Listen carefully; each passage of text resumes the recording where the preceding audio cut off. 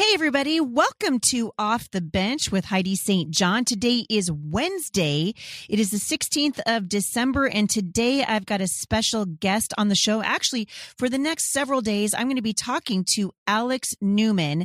This is such an important podcast, you guys. I really want you to listen and lean in and listen because this is really important. Alex is an award-winning international journalist. He's an educator, an author, a speaker, and he has done an incredible job of researching and exposing the anti-Christian indoctrination of children in the public school systems to the state and to federal lawmakers and to other opinion molders. This is going to be a powerful, powerful podcast. Stick around. I think you're going to be encouraged.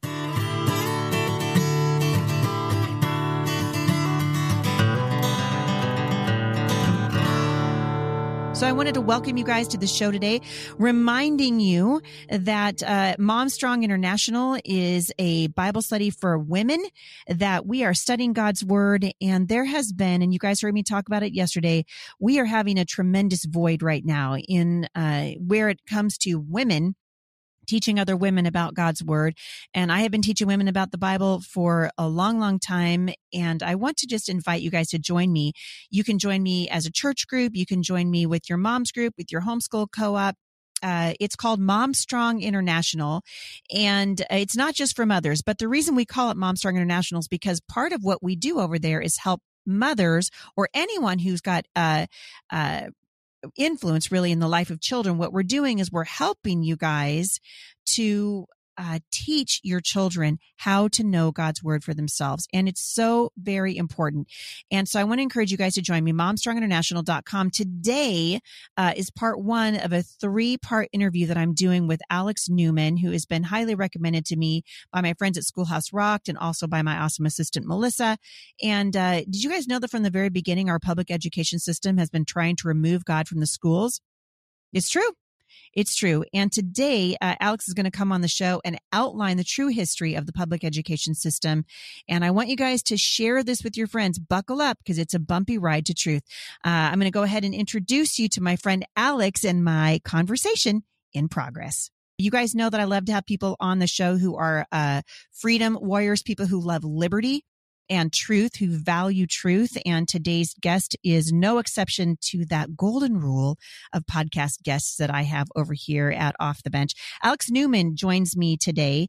Alex has been a voice now for quite some time for parents to understand the education system, the history of the education system, the public school system in the United States, and I would say probably even around the world, but particularly in America. He's been part of Public School Exit, and right now he's got a book out called Crimes of the Educators. When he told me about this, I was like, "Ooh, you're going to be my new best friend." I cannot wait to see what that book's about, and I know you guys are going to be blessed. So I will link back to these things in the show notes today. He has a series out on education right now in the Epic Times. You guys have heard me talk about the Epic Times here at the show. One of the few outlets of news right now that I think you can trust. So we will find that series and link back to it so that you can find what Alex is writing for the Epic Times. And you guys are going to love this interview. Share it with your friends. We're going to help you guys get off the bench and onto the battlefield that is education. And so with that, Alex Newman, welcome to the podcast. Thank you so much for having me, Heidi. It's great to be with you.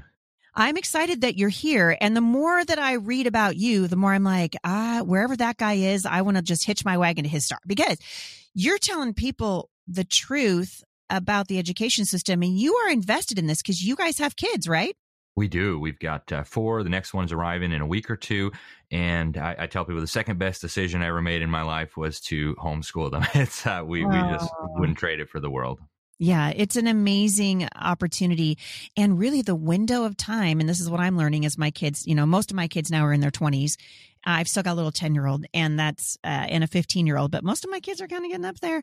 And I'm always telling parents, you feel like you're in it forever. It's a very small window. We have a window of time in which we can influence these children and set them on a path where they're going to be walking along a straight and narrow path. And that's the value of home education, right? It really is. And, when I read the Bible, I just see so many scriptures that suggests to me very strongly that God intended parents to be the primary educators of their children. And that doesn't mean that you can't send your children to a good Christian school, that you can't delegate some of those responsibilities to a tutor or a homeschool co-op or, another mom.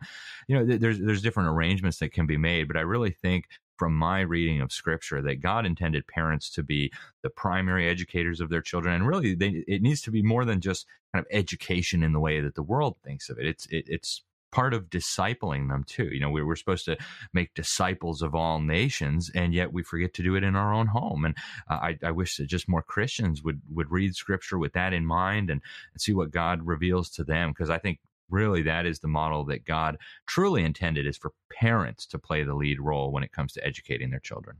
Yeah, I couldn't agree more. And I'm one of the bright spots, one of the few bright spots that I see in the Rona is that I think God is using it to turn the hearts of parents back to their children, to say, all right, maybe we screwed up somewhere. Maybe we kind of went off the rails. And I would love for you, just especially since this is your first time on my show, to introduce yourself to people. How did you get so passionate? Because something had to trigger that.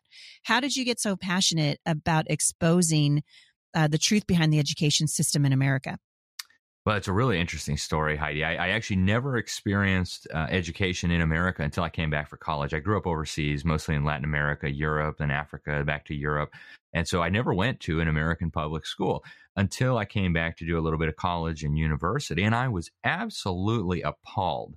I got my GED as well, and I just could not believe the level that it was at. But I didn't start thinking about it too much until I came across a small note in a local newspaper about these new national standards that were coming in. And, I wasn't a constitutional scholar. I was a college kid.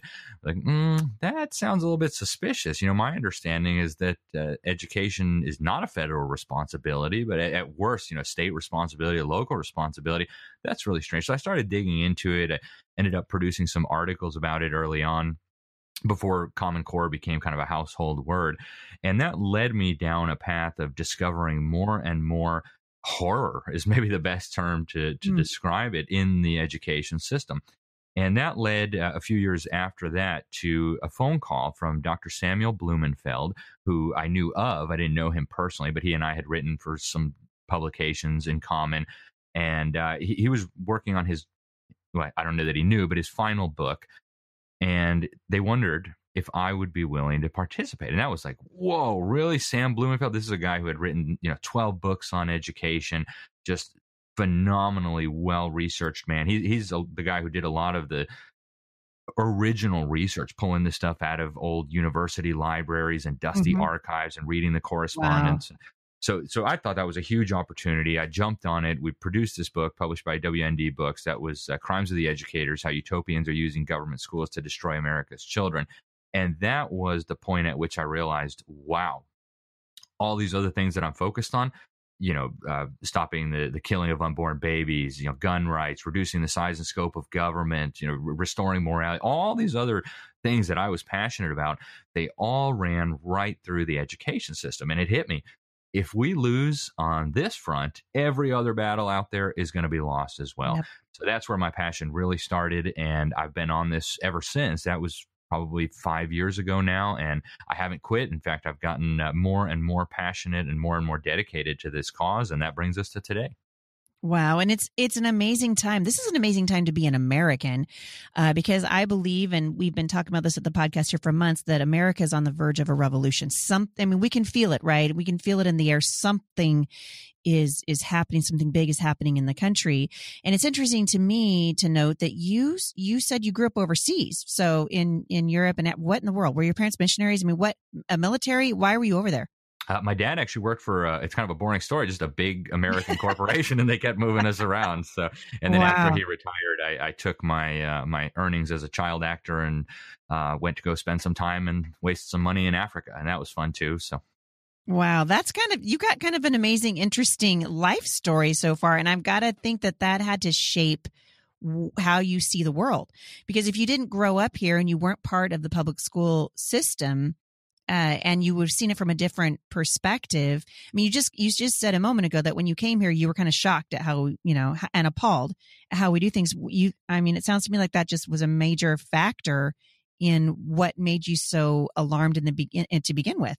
It was. It absolutely was. My experience in university, I just couldn't believe it. It was so obviously indoctrination, and it wasn't even good indoctrination. I mean, they weren't even like hiding it very well. It was just so in your face. It actually had the opposite effect on me. They'd try to indoctrinate me into believing in Marxism and feminism and to hating Christianity, and that actually drove me to become much more conservative and become much stronger in my faith. So I appreciated that. And my brother did actually. My younger brother did experience the tail end of his education in a public school in America. And without going into too much detail, the effect on him was absolutely catastrophic. And so it was very clear that something was terribly wrong. And in just conversations with Americans, and then as I started researching, I could tell that something was really, really fundamentally wrong. And it had to be coming from the public schools. And the more I learned, the more I researched, the more I realized that's exactly where it was coming from. And parents need to wake up. You know, for a long time, you know, I think particularly in our churches and stuff, churches have taken just an absolute no position on this at all. So they don't want to get into the discussion about education. And what I've observed for the last 50 years of my life, at least, is we're watching parents ceding the responsibility for raising their children. We give the responsibility for their spiritual education to pastors, many of whom don't deserve it and can't give them a good education, even spiritually. And then we cede the education, their academic education, to the school system. And what that allows parents to do is just check out. So we check out completely. And what's happening is we're losing our children, and parents need to understand that this is by design. And that's what's so alarming, that education really is the front lines. And I completely agree with you. We can save the babies, but I'll tell you what, if we lose the minds of the babies that are born, we've lost the battle anyway. That's exactly right. When you talk about, and of course that doesn't mean I'm not pro-life. You guys all know I'm, you know, and I'm sure you are too, very, very heavily involved in the fight against abortion, which is a genocide on a whole different level. But I would love to just start kind of back at the very beginning with you so that you can unpack this for listeners about the history of education in America, because I think what we typically believe is that it started out Christian, but then it got secularized. But you're saying, no, it actually started out this way, and it's accomplishing exactly what it set out to do. Yeah, and that's the honest truth right there, Heidi. There's, I think, a real inaccurate perception when it comes to education. People look at 1962 and 1963 as the turning point when American education, at least government education, went from being supposedly Christian to being, you know, maybe secular or even anti-Christian. And I'll agree that was an important turning point, but really that was the culmination of something that had started over 100 years before that. And so when I talk about the history of government education in America, I think to start off with, a lot of people don't realize that government education is really a new innovation. For 2,000 years, almost 1,800 years of Christian history, the idea that Christian parents would hand their children over to Caesar to be, quote unquote, educated would have been inconceivable. And yet, some people who rejected the Bible, who rejected God, who rejected the truths that God has revealed to us, decided that government ought to take over education. I think part of it is you come to a wrong conclusion when you start off with faulty premises. And so I really trace the origin of this back to a gentleman called Robert Owen. And he was a communist before communism was cool. He set up this commune in Indiana. This was long before Karl Marx. And, no private property, no nothing. They really were trying to create a totally collectivist society. And it was an absolute failure, of course, just like Cuba, just like North Korea, just like communism fails everywhere. Precisely. And it's because it's based on unbiblical ideas, right? It's God who ordained that there should be private property. It's God who ordained that if you don't work, you don't eat, right? Unless, of course, you're handicapped or you're a baby or you need, you need help. Right. Or unless you live in Portland, but not right. Or Seattle. Or Seattle. Unbelievable. But so this guy tried this commune and it was a total failure. But he came to a really silly conclusion. His conclusion was that it was a failure not because communism is ridiculous, because getting rid of private property doesn't work, but because children had not been shaped and molded by government from a very young age to reject individuality and individualism and to think only about the collective. And so he had written these essays, and actually one of them was obtained by the Prussian ambassador. And this ambassador took it back to the really modern day, we would call it a dictator of Prussia, and said, hey, what about this idea? We could set up a government school system. And this guy says it would be, the most powerful tool in the hands of the state for creating wonderful, good, obedient little citizens. And so they tried it out in Prussia, and it worked just as expected. Right? It was really the first modern day government education system on the planet. This idea that we're going to segregate children by age, that we're going to force parents to hand over their children to the state, that we're going to instill absolute, unconditional, total obedience to the dictator or the dictator's minions. And it wasn't a very good system, in my opinion. Certainly better than what we have today, but it's really where this idea took root that government ought to educate children. And then this was brought to America by another man who rejected the Bible, who rejected God, who really viewed the world through a collectivist, anti-Christian lens, and that is Horace Mann. He was selected to serve as the first Secretary of Education for any state. He was in the state of Massachusetts, and there was a pretty powerful movement there. These kind of what we would call liberal today, utopians. Some of them were Unitarian, so it's not that they necessarily rejected God, but they certainly rejected the Bible. They rejected Christ. They rejected the doctrines of the Trinity, and thought that really, we don't really need Jesus. What we really need is to reform people using the power of government. And what better way to do that than to have government oversee the education of children instead of these backwards troglodytes called parents. Right. And when was this? So Horace Mann splashes onto the scene as the Secretary of Education under who? This is in the late 1830s into the early 1840s. Okay, so I'm like, where did he skip? Where do we skip ahead? Okay, I gotcha. Yeah, and some people trace the origin of public schools in America back to the Pilgrims. The Pilgrims did pass a really interesting act in the 1640s. This was, of course, hundreds of years earlier.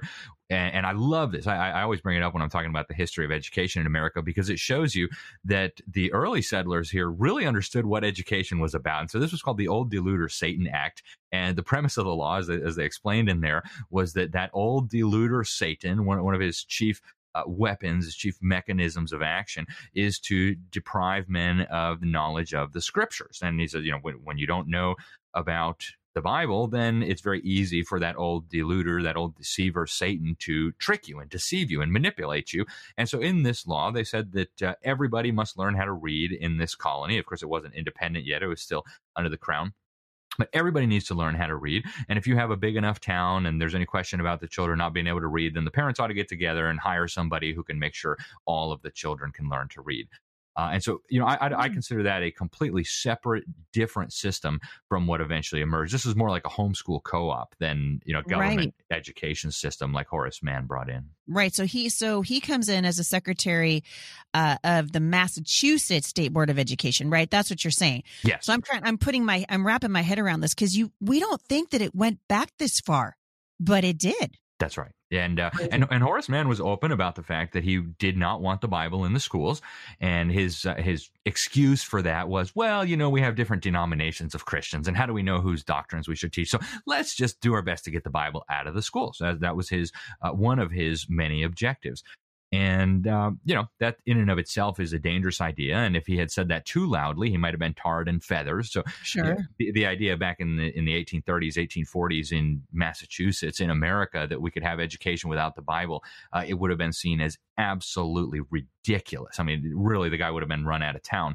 So he couldn't make that his top priority, and he couldn't push it too hard. But he did right away start bringing in quackery. This is what so often happens when government takes things over. God has prescribed a specific sphere for government to wield the sword, to punish evil. But when government starts growing outside the bounds of the what God has defined for it, you really start getting into trouble. Like, would we want the government to run our grocery stores? Well, I would hope not. Do we want the government to run our medical system? I would hope not. Do we want the government to educate our children? Well, that's, I think, an unbiblical idea. And so right away, the quackery started infiltrating the education system.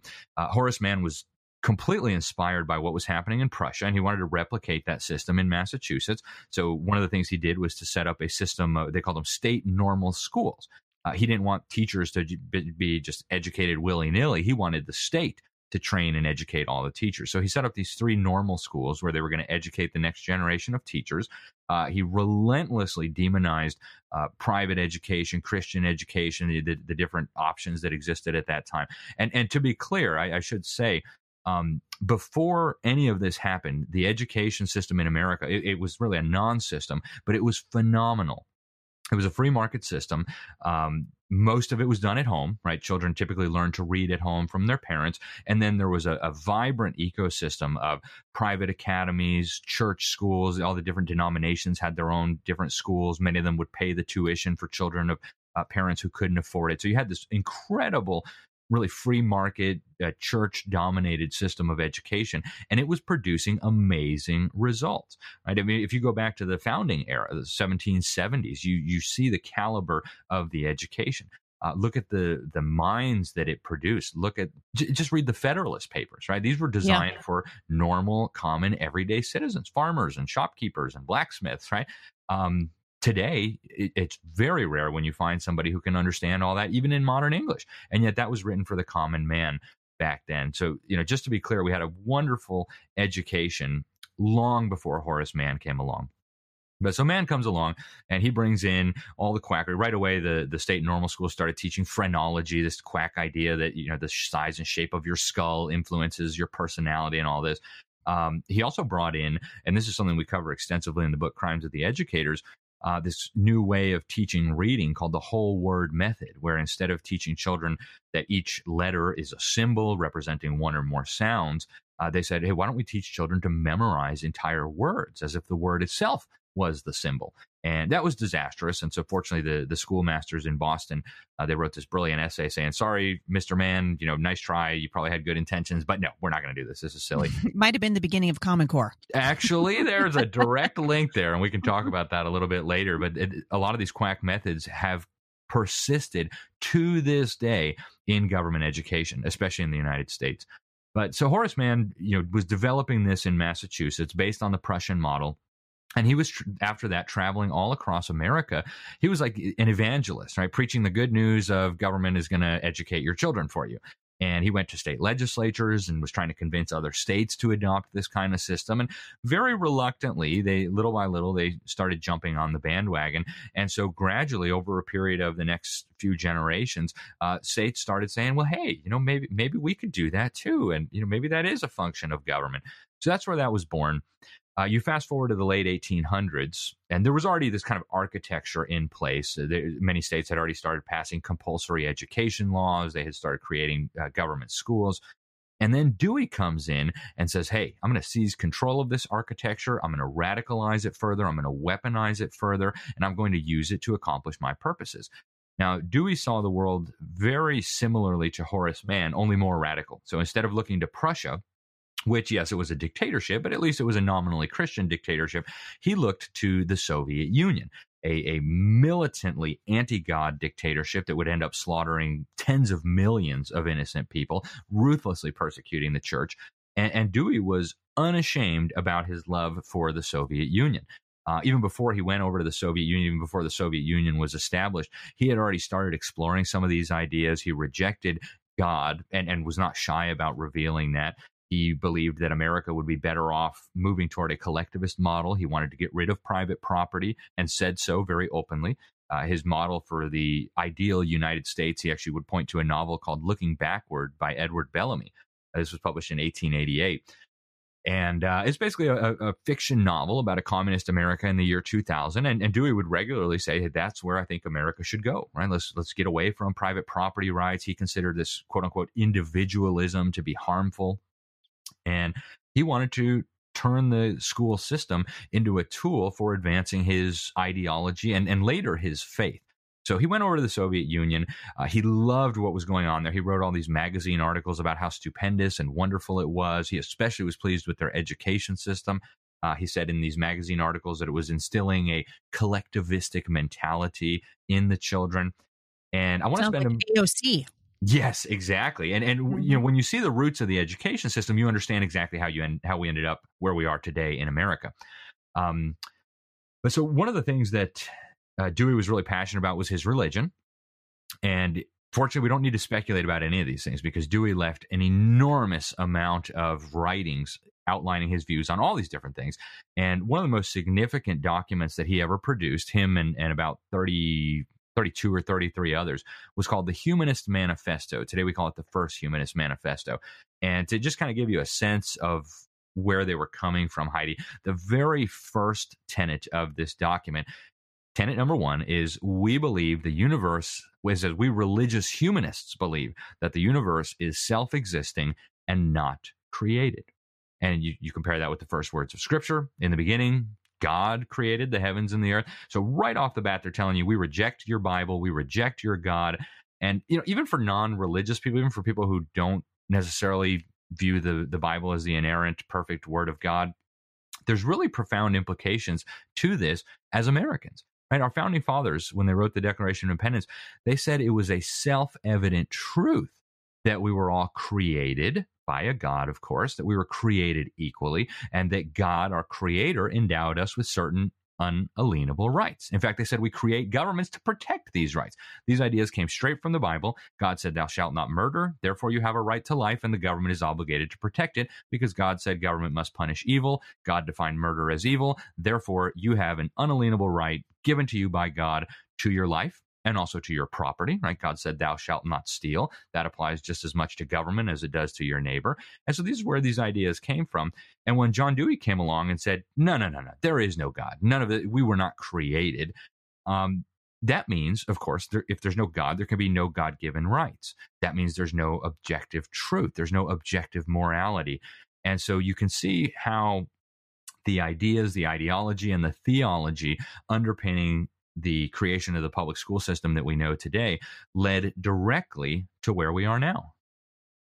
And so when people look at this, I've been saying for a long time, education is not neutral. The nature of education itself, you cannot impart a wisdom or knowledge to anyone from a blank slate. None of us has a blank slate. We all have a bias. We all come at this from a particular point of view. And you're saying that the guy who's really the two men who are the most instrumental in bringing about public education in this country are basically God haters. Right, which is one of the tenets of the Communist Party, what we're seeing happening in the United States right now with this sort of hostile takeover of the education system. And now parents are going, wait a second, we made a wrong turn somewhere. So thanks for listening to the podcast today. I'm going to go ahead and end it right there. And tomorrow we're going to get back on here. We're going to talk about kind of where we went wrong and what we can do to kind of right the ship. If you guys are enjoying this podcast, please leave reviews for it over at iTunes. If it's been a while and you want to leave another one, that's great too. We're trying to get to 10,000 reviews over there. The same thing is true for my books over at Amazon. These are really practical ways that you can support this ministry. Also, this is a great time of year to give to Firmly Planted. This is the nonprofit organization that my husband and I have been running now for almost 20 years. We are responsible for founding the Firmly Planted Homeschool Resource Center. And right now we are working on a kind of exciting thing. We are going to be planting, Lord willing, these homeschool resource centers in places all across the United States. If you guys are interested, reach out to us. Let us know that you want to come. And we just want to invite you to join us the second weekend in January as we open up the resource center for people who are serious about finding out how to start these in their neck of the woods. You guys, it's a plausible solution to the problem of indoctrination in our schools and to help put parents back in the driver's seat of their child's education. If you'd like to support the ministry that we're doing, we would greatly appreciate that. And I will link back to how you can support both the podcast and Firmly Planted, which is the nonprofit organization. We would love to hear from you. Those two things are separate entities, by the way. So if you give to the Heidi St. John podcast, it's not a nonprofit. I want to be able to say whatever I feel like God's asking me to say. And so we have made that decision not to make that a nonprofit on purpose, but that's the way that you also support Mom Strong International. For information on how you can support both of those ministries and the nonprofit, which is Firmly Planted Family, please visit the links today in the show notes, or you can reach out to us by mail. Send me a Christmas card. 11100 Northeast 34th Circle, Vancouver, Washington, 98682. Have a great day, everybody, and I'll see you back here tomorrow for part 2 of my interview on education with my friend Alex Newman. For more encouragement, visit me online at thebusymom.com.